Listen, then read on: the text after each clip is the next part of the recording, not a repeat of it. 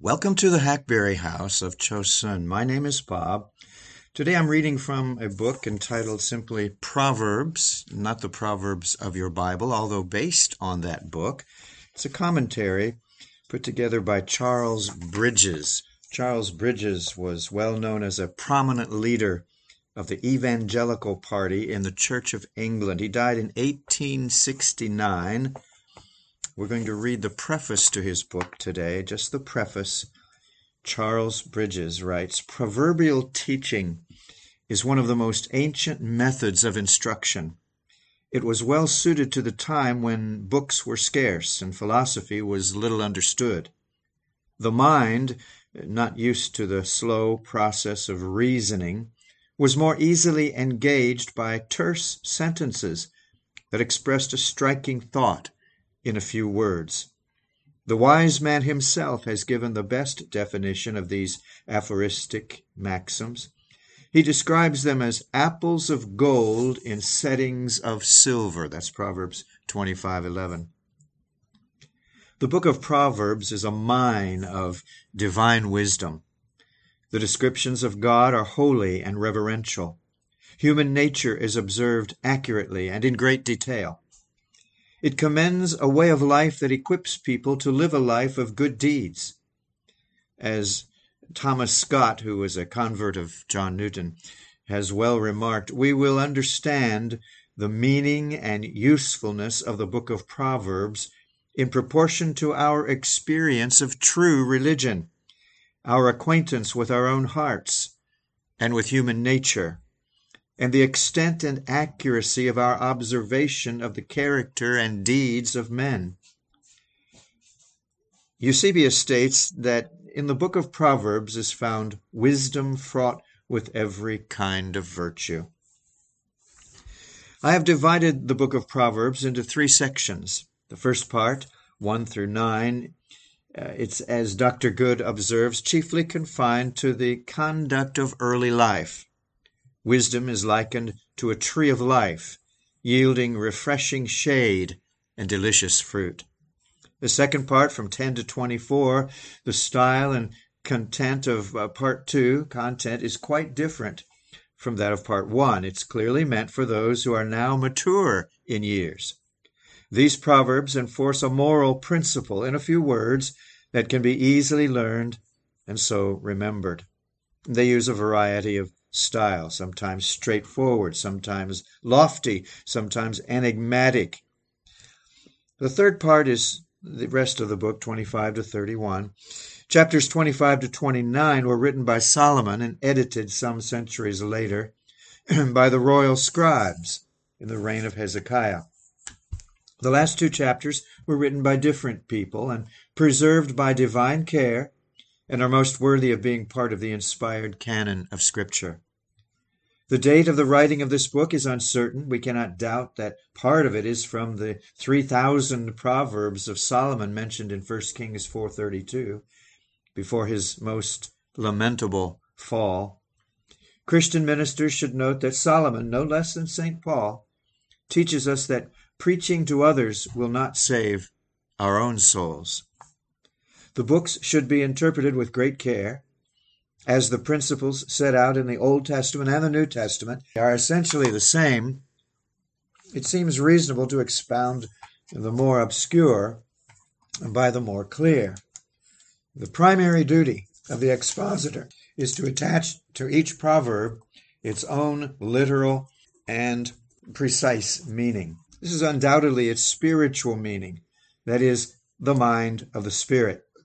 Judgment, and not imagination, must then be used to interpret the proverb. Where just the literal meaning is meant, it is not right to search out some new spiritual meaning, but rather to draw practical instruction from its obvious sense. There is, however, a distinction to be made between exposition and illustration. The figures of speech used in the book of Proverbs, after their literal meaning has been stated, may fairly be used to illustrate other truths that are not specifically mentioned. The sacred writers appear to endorse this, although it requires careful thought so that it does not twist the meaning of Scripture or identify us with those people whom Dr. South says can draw anything out of anything. Even with taking great care to give a sound interpretation, we must not forget that the book of Proverbs is part of the book that is entitled The Word of Christ, Colossians 3:16. This title is such an accurate description of the book of Proverbs that its study brings the whole subject of the book before us. It encourages us to search the Old Testament, which is the key to open the divine treasure house. As Mr. Cecil has observed, if we do not see the golden thread through all the Bible marking out Christ, we read the Scripture without the key. As Augustine said, the Old Testament has no true relish if Christ is not understood in it. These remarks, however, do not undervalue its large amount of historical and practical instruction, but unquestionably, Christ is the Sun of the whole Scripture, S-U-N, and in his light we see light. This light gives life throughout the Christian's experience. There is, therefore, as Professor Frank reminds us, much joy, comfort, and delight to be found in the Old Testament, especially in reading those places that before were wearisome and almost irksome, when we perceive Christ is so sweetly pictured there. It has been recorded of Mary Jane Graham that she was delighted in the course of her study of the book of Proverbs to have Christ so much and so frequently before her mind. We cannot but fear, however, that this part of the sacred book is not generally appreciated as it should be. The question has often been asked, how can I read the book profitably? It might seem that the instruction given in chapters 2, verses 1 to 4, was intended to answer such a question. The first thing to do, which should be done as any page or verse of the Bible is read, is to pray. Begin with prayer. Then link an inquiring mind to a praying heart. Actively seek and search for hidden treasure. The riches do not lie on the surface. You need to search the Scripture. But how are we to apply the heart so that we understand the book of Proverbs? We should use whatever study helps we may have at hand. And then when we discover God's Word to be our treasure, we are to eat this invigorating food so that it becomes the joy of our hearts. An accurate apprehension of the main purpose and scope of this book will greatly facilitate its understanding. The purpose of the book of Proverbs appears to be to give teaching about practical life. The true man of God will honor practical inculcation no less than doctrinal teaching. The truth that is in Jesus, in which we are taught by him, is practical truth. While other parts of Scripture show us the glory of our high calling, the book of Proverbs instructs us in detail how we should walk so that we are worthy of this calling. We look into the book of Proverbs as if we were using a microscope and view all the minute details of our Christian walk. There is not a mood, a look, a word, a movement, the tiniest duty in which we do not either deface or adorn the image of our Lord and witness to him. Even if the book served no other purpose, it will humble even the most consistent servant of God, making him aware of countless failures. Not only is the last chapter, as Matthew Henry says, a looking glass for ladies, but the whole book is a mirror for us all.